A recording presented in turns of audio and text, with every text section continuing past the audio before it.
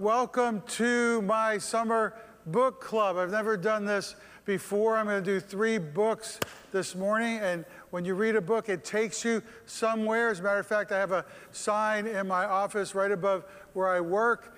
You discover you have wings when you open a book. You discover you have wings when you open a book. Books take us somewhere. They try to say something that can speak into our hearts and our minds and sometimes our souls. When I was a kid, I was in the summer reading program at the library. I spent a lot of time in the library. I love the library. My goal was to have my own library someday, and I sort of have that. Here's just a little quick peek at one little sliver of my library. I have tons of books, and I have tons of baseballs in my office. I have poetry books, and there's a whole shelf of sports books that's very special to me. Books about theology, books about prayer, commentaries to help me understand Scripture. So I have my own little library upstairs. That's just one little sliver of it. All these books here come from my library. And a couple years ago, actually 5 years ago, I got to write and publish a book. My book is called Altitude, Your Next Move Changes Everything. And there's somebody here who does not have my book, and you're going to get a gift right now. Who doesn't have my book and wants to get it? The first person up here gets it. The first person. All right, you got it. Thank you. Okay, the book absolutely is free. And after the service, I'll sign it for 20 bucks. Okay. There's more out at the Information Center if you want to stop out there. I tried to put 8 key moves for the Christian life in that book. And there's a study section, so if you want to read it with a few other people. And there are my letters to God, so I tried to pack it all into Altitude. Your next move changes everything. When I read, sometimes I come across fun stuff, and I came across some fun stuff this morning. Actually, a friend of mine gave this to me earlier this morning. This is just for fun. It's just for fun, okay? There are 3 good arguments that Jesus was Italian. 3 good arguments that Jesus was Italian. Number 1, he talked with his hands. Number 2, he had wine with his meals. Number 3, he used olive oil a lot, okay? And then this is the funny part here. But the most compelling evidence of all, there are 3 proofs that Jesus was a woman. First, he fed a crowd at a moment's notice when there was virtually no food. Second, he kept trying to get a message across to a bunch of men who just didn't get it. Third, and even when he was dead, he had to get up because there was still work to do.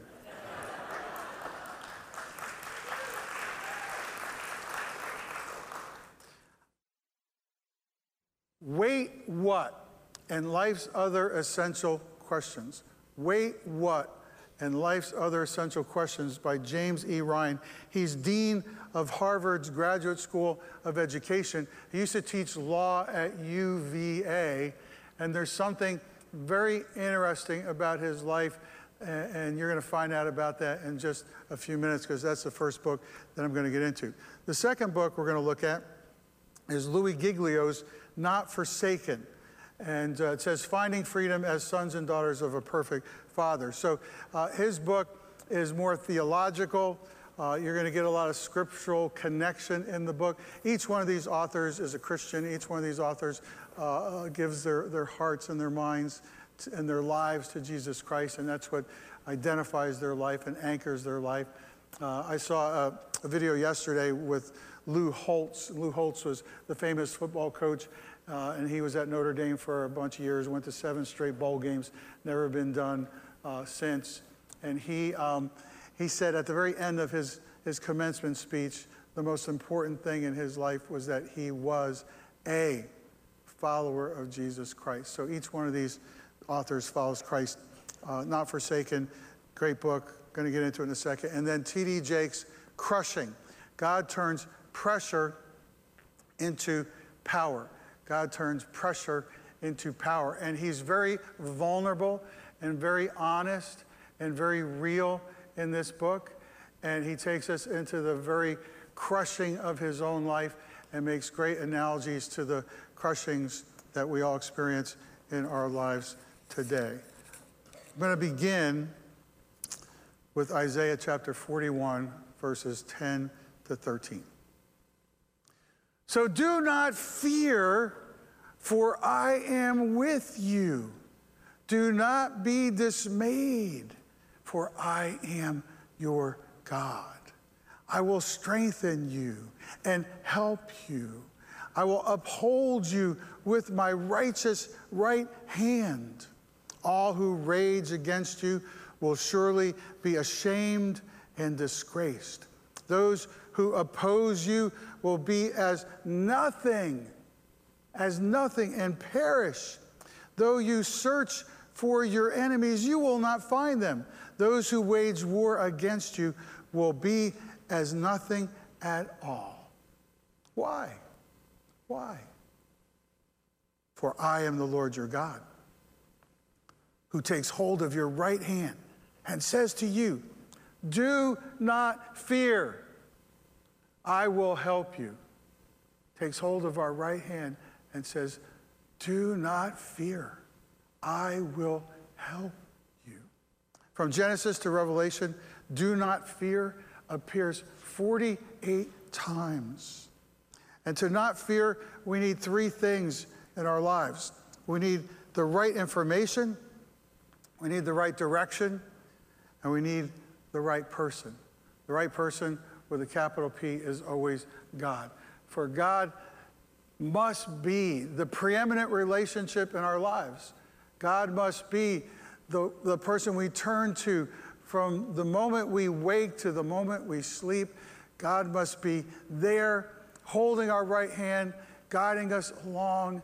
He is the preeminent relationship in our lives. And he gave us Jesus Christ so that we know what he looks like, what he thinks like, what he feels, what are the most important things for us to know. And so life is a constant integration of the right information, the right direction, and building our lives upon the right person. God will always use his word.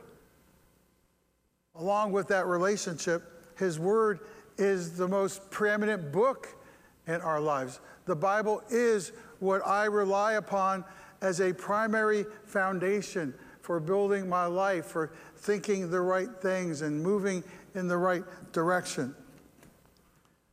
Sometimes, however, God will use a sign. Sometimes God will surprise us with a light in the darkness. And sometimes that sign can be a book. Maybe it will be all three for you this morning. His word, one of these books, and a person, because he's going to show up in your life today. And I hope that it is all three this morning. You see, good books have always changed my life. They have shifted my perspective. They have asked me the hard questions. God has used the sharp-edged wisdom of men and women to chisel at my soul. To chisel at my soul. So here we go. Wait, what? Wait, what? And life's other essential questions by James Ryan, Dean of the Graduate School of Education at Harvard. So he begins with these 5 questions. Wait, what? I wonder, couldn't we at least? How can I help? And what truly matters? He says, many of us spend too much time worrying about having the right answers. His whole book is based upon having the right questions. This is not to say that answers are irrelevant or unimportant. Instead, it is to suggest that questions are just as important as answers, often more so. Often more so. And then here's our connection, my connection to James E. Ryan, because I'm reading this book, and I read this book. I found this book because of my sister who told me that he spoke at the high school for their graduation this year, where I grew up, same high school I went to. He writes, I grew up in Midland Park.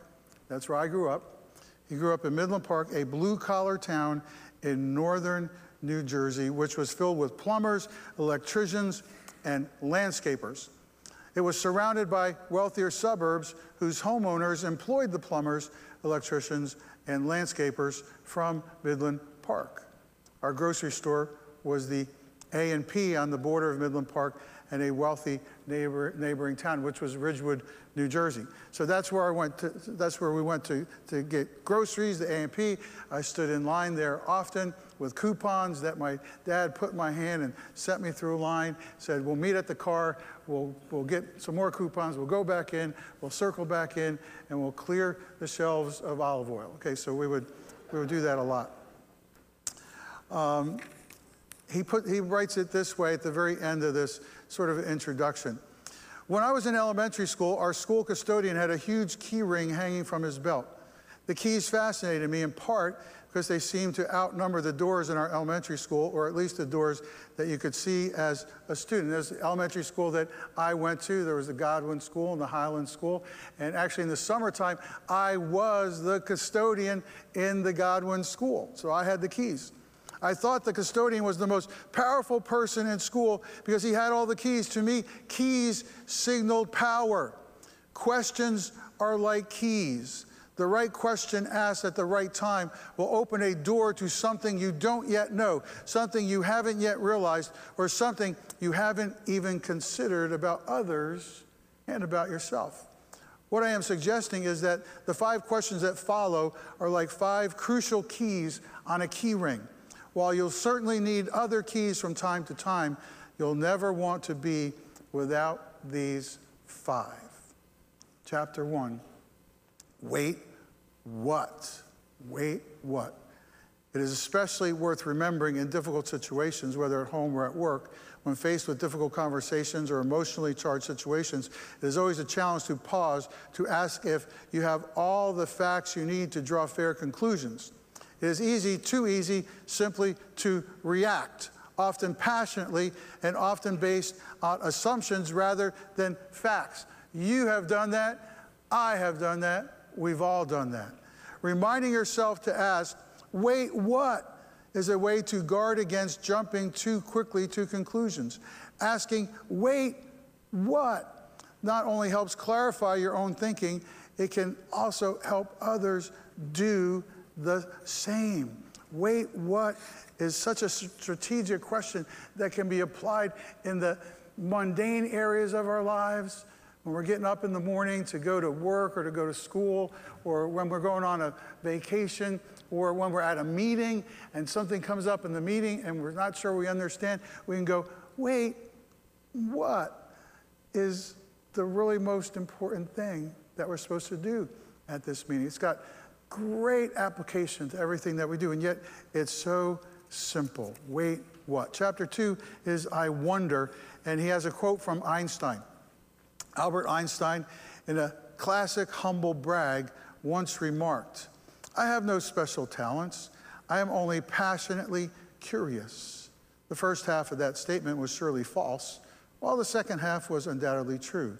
Einstein was passionately curious about the world around him, both seen and unseen. The important thing, he observed, is to not stop questioning. And then this little phrase that I love, never lose a holy curiosity. That's Einstein's statement. Never lose a holy curiosity. Curiosity begins with asking, I wonder why. I wonder why this is happening. I wonder why this is taking place. Or I wonder why our group is kind of moving in this direction. Or I wonder why this is happening at church. Or I wonder why our family seems a little bit disconnected this summer. I wonder why. Curiosity begins with asking, I wonder why. Never lose a holy curiosity. And when you never lose a holy curiosity, it drives the edge of your life. It drives it. Wait, what? I wonder why. These simple questions are life's most essential questions. They're like keys that help you to open the right doors. Chapter 3, couldn't we at least, this is my favorite chapter. This is so powerful. Couldn't we at least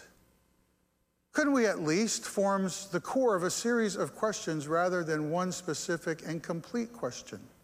Couldn't we at least is a good way to get unstuck. It is a way to get past disagreement, to form some consensus, as in, couldn't we at least agree?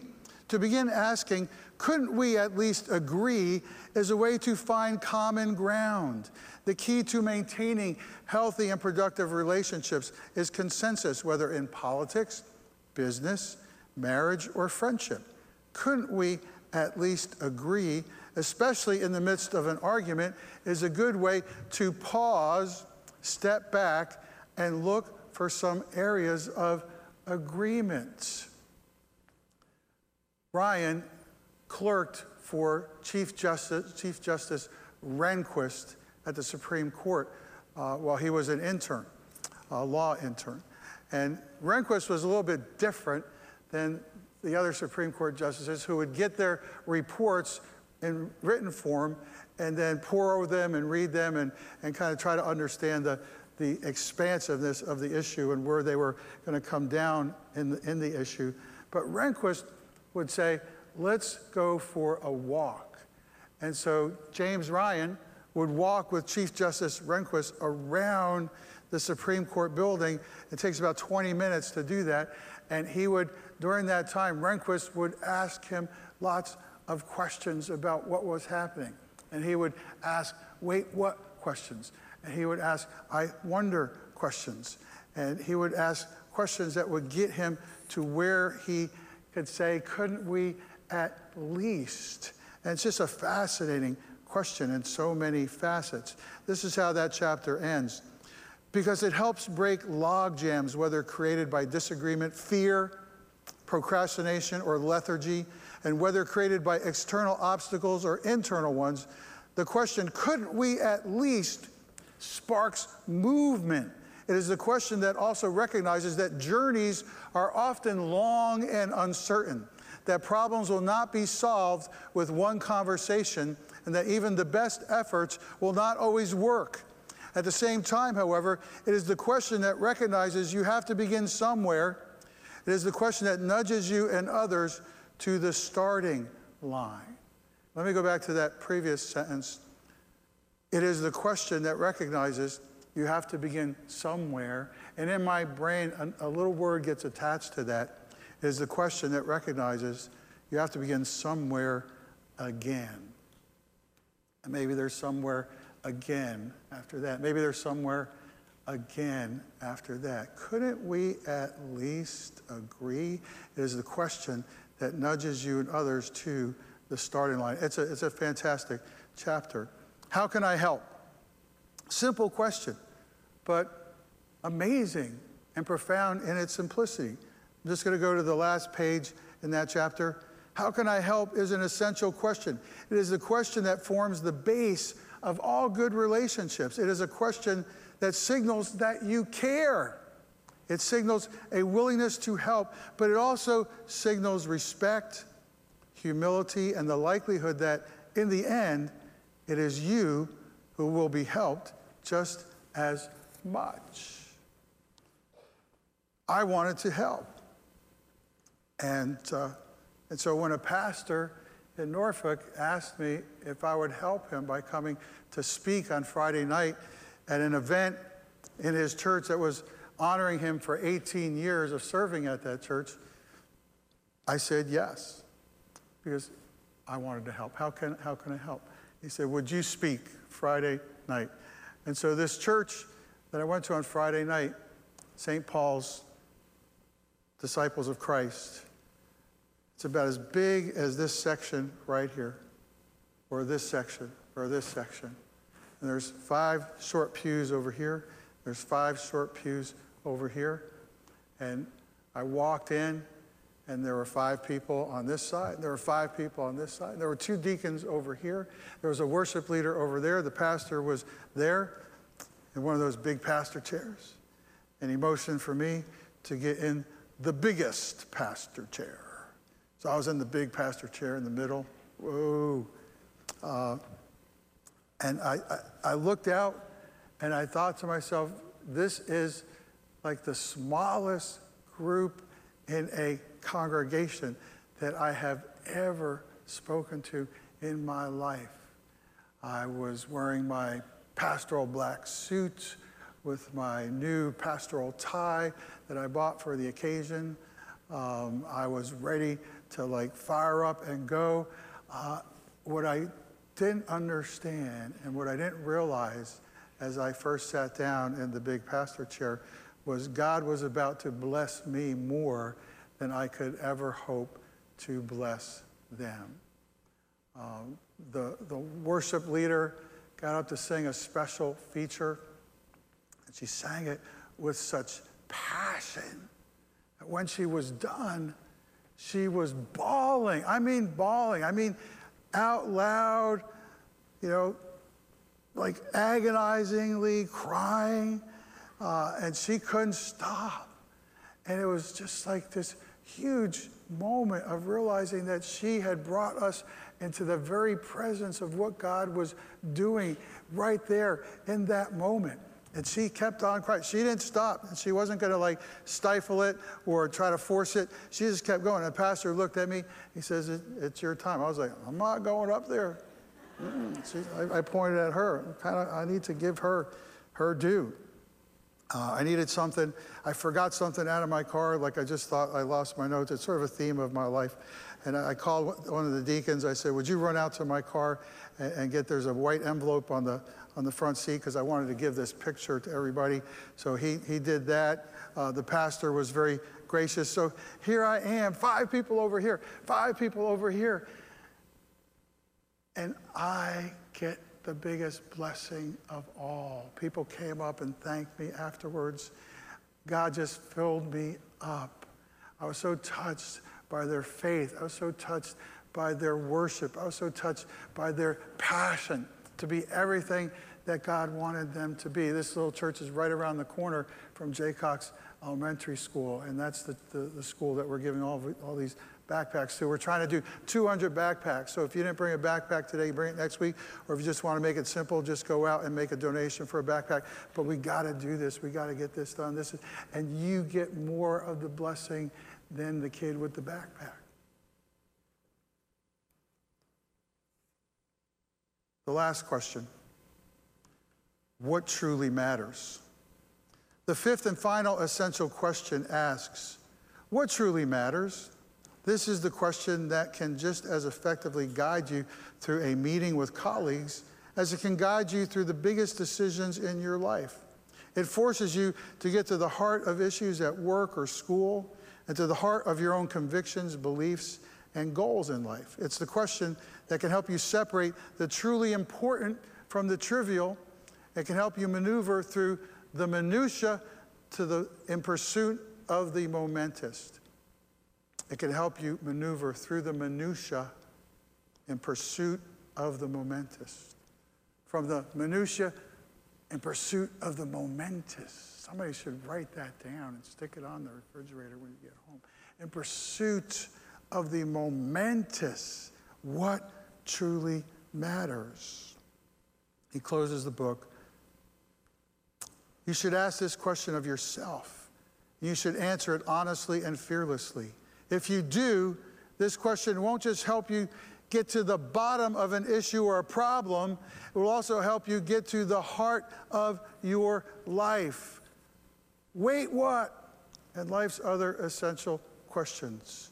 It's a book I heartily recommend to you, and you will be blessed more than you know by reading it. He went to the same church I went to when I was growing up, same high school, and God's really touched his heart in a special way. We're going to do Louie Giglio, Not Forsaken, next. But it's also worth remembering that faith is very different from religion. I mean, who doesn't meet people who don't want religion? I certainly never did. But the irony is this, is that nor did Jesus. And when it comes to quietly bowing that knee and asking for this presence that Jesus has always brought to people, to bring peace and to like strengthen my spirit, well, I've always felt I've got nothing to lose and everything to gain. And that, to me, is what faith is about. Louie Giglio's book, Not Forsaken, is a very biblically grounded book. You're going to get tons of reference to Scripture. It's a book that was written for a specific purpose. Let me tell you what that purpose is. He wants you to know that the primal craving in our lives is for a father. He writes, "This book is for everyone who has a father, and for all those who know what it's like to long for a father's blessing, a father's approval, affection, and attention. Maybe that blessing has been there in your life, but maybe it hasn't. That longing is unquestionably there when we're growing up. Yet that longing is still there when we're older too, even though it may show up in different and more complex ways." And so everybody has a father. Some of that was supposed to happen maybe didn't happen. Some did, maybe some didn't. And maybe sometimes we get stuck in that relationship as adults and we're still trying to sort it out or figure it out. And sometimes our father has passed away and we're still trying to sort it out or figure it out. And so he's writing this book into your primal desire to have a father who loves you unconditionally and accepts you and is there for you. And of course, that father is God. He's going to make that argument all the way through the book. He says, the most important thing about you. The desire for a father's blessing is one of the most powerful forces in our lives. And the whole point of this book is to help you find freedom as you come to experience God as a perfect Heavenly Father. But there's something even more powerful, more essential, more central to who we are that we need to explore together first. It lays the groundwork for our Heavenly Father's blessing. And I'd venture to say it's the most important thing about any person, including you. It's not where you're from. It's not your level of education. It's not what other people think about you. It's not even what you think about yourself. It's not what kind of family you have. It's not what your gifts and abilities are. It's not what you've overcome. It's not what you own or don't own. It's not what you've done or haven't done. It's not your personality type. It's not your looks, your smarts, your friends, or your clout. It's not your wins or your losses. Nope. The most important thing about you is what you think about when you think about God.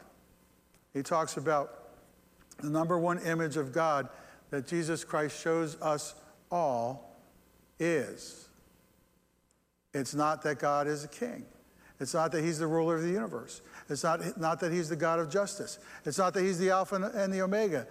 It's not that he's the rock, the God of faithfulness and steadfastness. It's not that God is the hope of eternal life. It's not that he's immortal, invisible, the only wise God. It's not that he's the creator of the heavens and the earth. It's not that he's a merciful God. It's not that he's the Logos, the Word that became flesh and dwelt among us. It's not that he's the great I am. It's not that he's the Lord and God of Israel. It's not that he's the Lord of hosts. It's not that he's our Redeemer. It's not that he's a mighty warrior. It's not that he's the owner of the cattle on 1,000 hills. It's not that he's light. It's not that he's wonderful counselor, mighty God, Prince of Peace.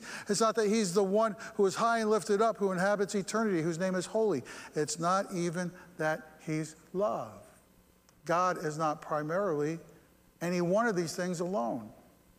And this gets straight to the heart of what I want to focus on. To be clear, God is all of those images and realities in the above list. All those images and realities come straight from Scripture, and all are true about God. Yet none of those are emphasized by Jesus as often as something else. Jesus repeats it over and over and drives this characteristic of God into our souls. The number one image of God that Jesus draws for us again and again is this: God is Father. God is Father. He talks about the cross.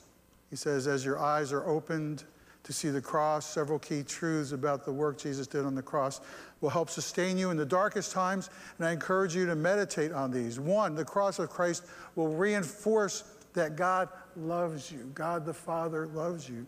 Second, the cross of Christ is the place that allows you to know that God understands your pain. Third, the cross of Christ is proof that God can take the worst and bring something good from it.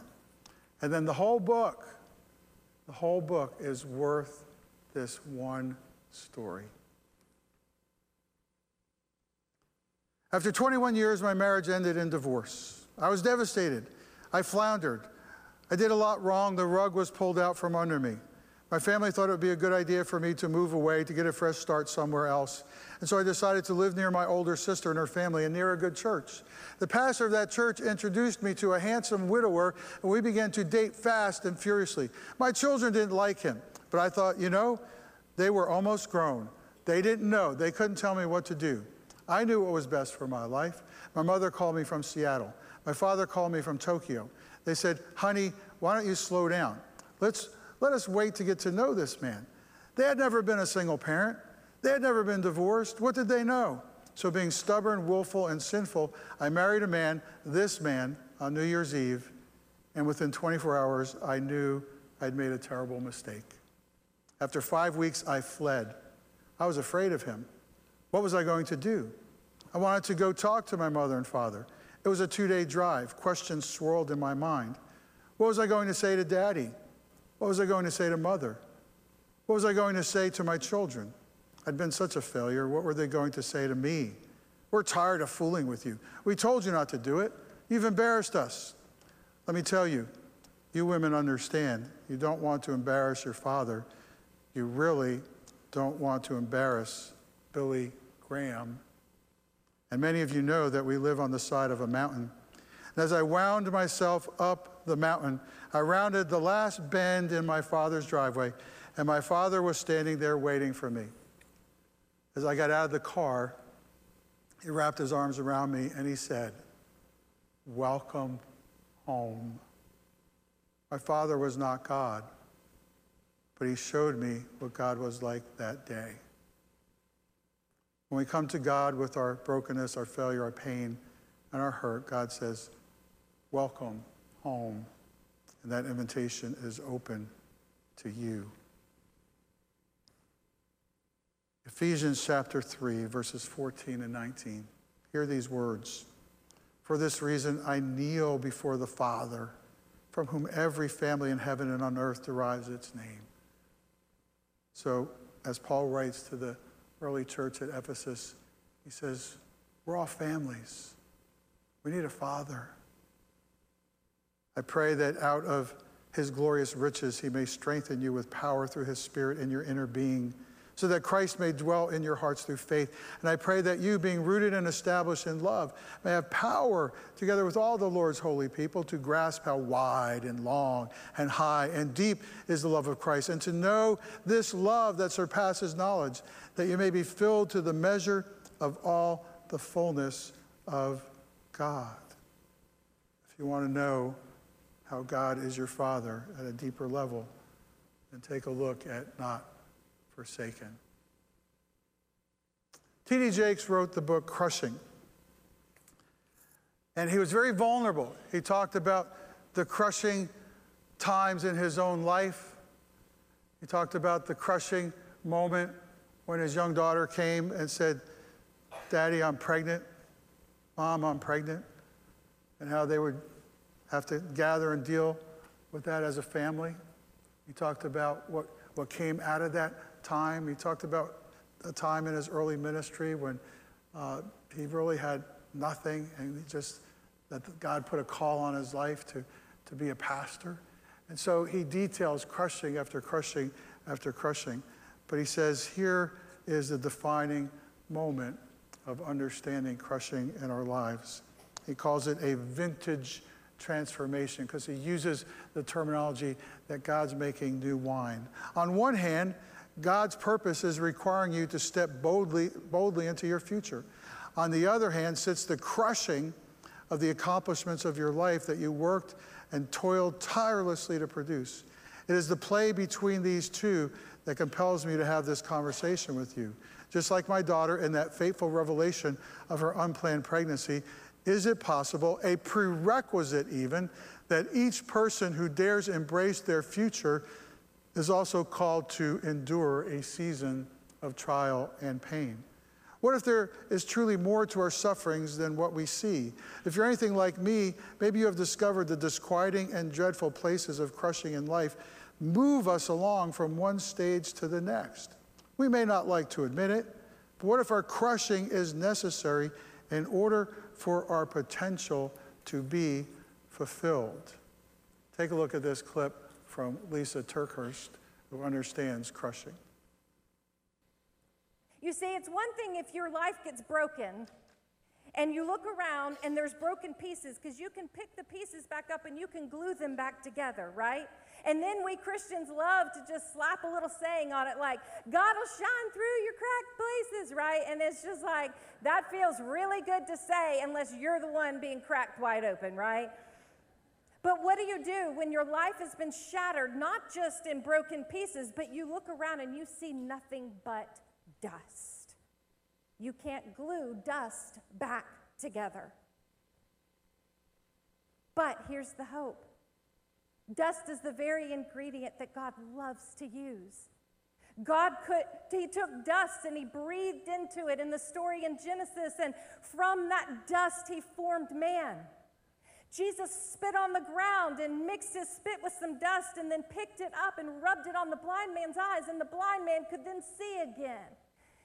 Dust, when mixed with water, dust when mixed with God's living water, it can form clay. And that clay, God calls himself the potter. And from that clay, God, the potter, the great potter, he can make anything from it. You see, dust is a great sign that new is just on the horizon. And that's how Jesus, I believe, is able to utter the next 9 earth-shaking, hell-shattering, demon-quaking words. Yet, not my will, but yours be done. God, you know things that my flesh right now cannot possibly even know. And on the other side of this dust, there will be a resurrection that I cannot see, but I will stand on the reality that my God and his will is the best. And don't we all have to kind of come to that kind of precipice, that kind of crucible where we have to step inside the difficult situations that we all face? And we have to declare at some moment, my will or thy will, and that's really the ultimate decision we must make. Not just one time in our salvation decision, but every single dadgum day. Every single dadgum day. One of the most spiritual things I've heard in a while. Not my will, but thy will be done. Let me summarize Jake's in his chapter where he talks about holy hide and seek. Holy hide and seek. God has promised that we will find him if we seek him, Jeremiah 29:13. From all my years of actively pursuing God, though, I've discovered that he loves to play hide and seek. He doesn't always hide in the most obvious places, but he leaves a trail of spiritual breadcrumbs for us to follow when he's chosen an out-of-the-way place in which to conceal himself. God is easily spotted during our joyous seasons, but it often seems as if he's an expert at tucking himself away in the most obscure locations during our trying times. Could it be, however, that God hasn't hidden himself during our tumultuous seasons, but rather he has simply revealed himself in a form we've yet to recognize? The disciples had to deal with this. Before we criticize their reluctance to recognize him, we might look first at our own ability to spot God in our lives. Tell me, can you recognize God in another form, or must he always reveal himself to you through the construct of your familiarity? You know, sometimes we put God in this little box. He's got to always do it this way. And sometimes God is saying, you are going to have to figure this out. I'm going to be there down this little trail, but you're going to have to keep moving every single dadgum day, and then you'll recognize me, and I'll be there. Jake's ends. I'm thoroughly convinced that God made me who I am in the low places of my life. It's the nights that I cried myself to sleep and my tears crawled across the bridge of my nose that God most often used to develop me into the person I am today. It was the hidden things in the valleys that God used to kill off my fleshly desires and strip me from everything that would prevent me from being his wine. I had to learn not to fear my valley experiences, but to accept them. And that process continues, and I believe you must do the same. You want the great questions to ask? Then read Wait, What? By James Ryan. You want to know that God's your Father and that he's always there for you in a way that sometimes you're not going to understand, but he is there for you? Then read Louie Giglio's Not Forsaken. You want to know the details of a life being crushed so you can see yourself in the life of T.D. Jakes? Then read Crushing God Turns Pressure into Power. Paul wrote it this way: For God, who said, "Let light shine out of darkness," made his light shine in our hearts to give us the light of the knowledge of God's glory displayed in the face of Christ. But we have this treasure in jars of clay to show that this all-surpassing power is from God and not from us. We are hard pressed on every side, but not crushed, perplexed, but not in despair, persecuted, but not abandoned, struck down, but not destroyed. We always carry about in our body the death of Jesus, so that the life of Jesus may also be revealed in our body. Therefore, we do not lose heart. Though outwardly we are wasting away, yet inwardly we are being renewed day by day. For our light and momentary troubles are achieving for us an eternal glory that far outweighs them all. So we fix our eyes not on what is seen, but on what is unseen. Since what is seen is temporary, but what is unseen is eternal. So do not fear, for I am with you. Do not be dismayed, for I am your God. I will strengthen you and help you. I will uphold you with my righteous hand. For I am the Lord your God, who takes hold of your right hand and says to you. When he says that, it's a picture of a father taking hold of a child's hand. Maybe you've done that with your own child. Maybe you've done that with a niece or a nephew, a grandchild recently. Takes hold of your right hand and says to you, do not fear, I will help you. Good books have always changed my life, shifted my perspective, and asked me the hard questions. God has used the sharp-edged wisdom of men and women to chisel at my soul. So maybe your soul has been chiseled at some today.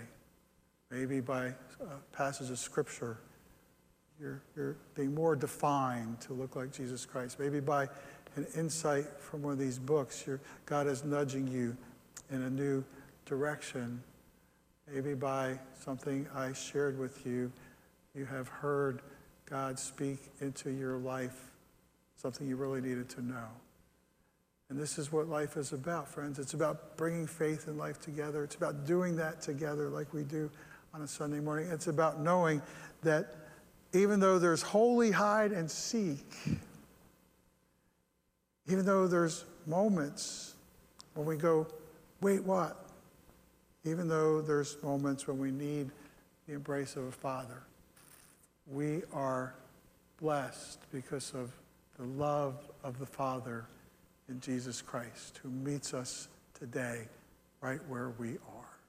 Dear Heavenly Father, I pray for your wisdom to permeate each and everyone's heart, mind, and soul today. I pray you'll guide us and bless us as we walk this journey. The answers aren't always easy to come by, and sometimes we have to start over and over and over again to get back to that starting line. But illuminate us with your grace. Wrap us in your unconditional love. Father, show us the path to the kingdom and the glory and the power. We give our lives again to you today. In Jesus' name, amen.